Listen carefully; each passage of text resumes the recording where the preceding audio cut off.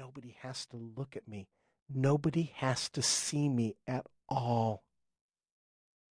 School doesn't always go very well.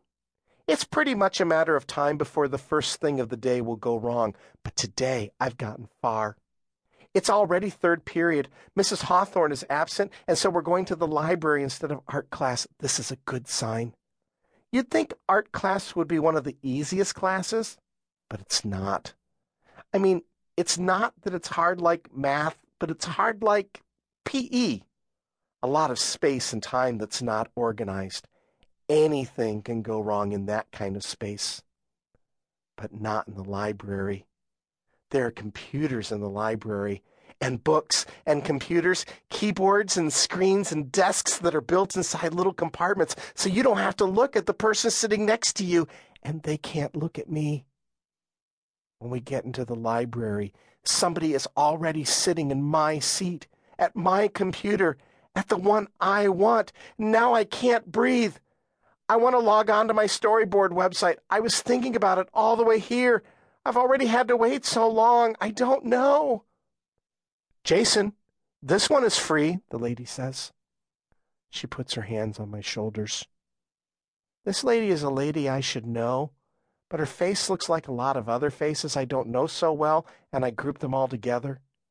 Her face is pinched, but her eyes are big, round like circles.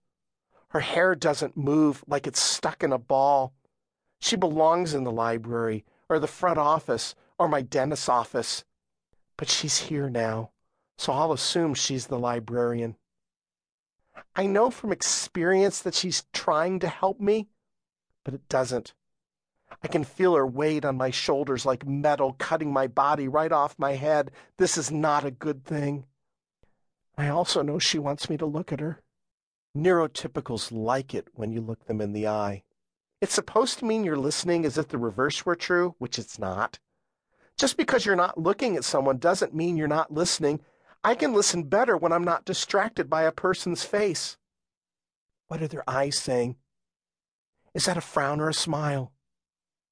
Why are they wrinkling their forehead or lifting their cheeks like that? What does that mean? How can you listen to all those words when you have to think about all that stuff? But I know I'll get in trouble if I don't look at the lady's eyes. I can force myself. I turn my head, but I'll look at her sideways. I know the right words to use. Last year, Jane, my one-on-one, taught me to say, I am okay just as I am. I am okay just as I am. She told me I had to say something in this sort of situation. She said that people expect certain things. She said that people will misunderstand me if I don't say something. This is one of the many, many things I need to run through in my mind every time. Also the things my OT, my occupational therapist, has taught me. Look people in the eye when you are talking, even if this makes it harder for you to listen. Talk even when you have nothing to say. That's what NTs do all the time. Try to ignore everything else around you, even when those things may be very important.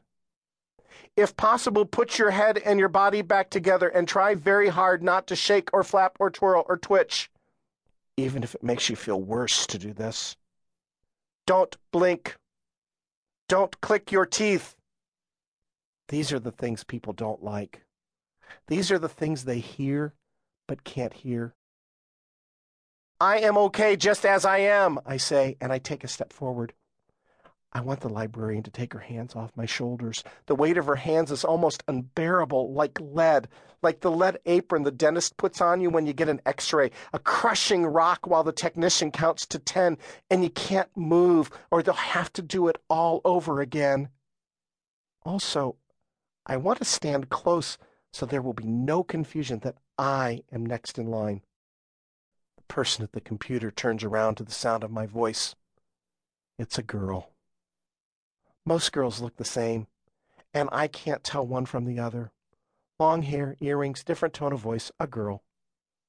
I don't know who this girl is or if she already hates me, but chances are she does. The girl doesn't say anything, so I have to look at her face and think.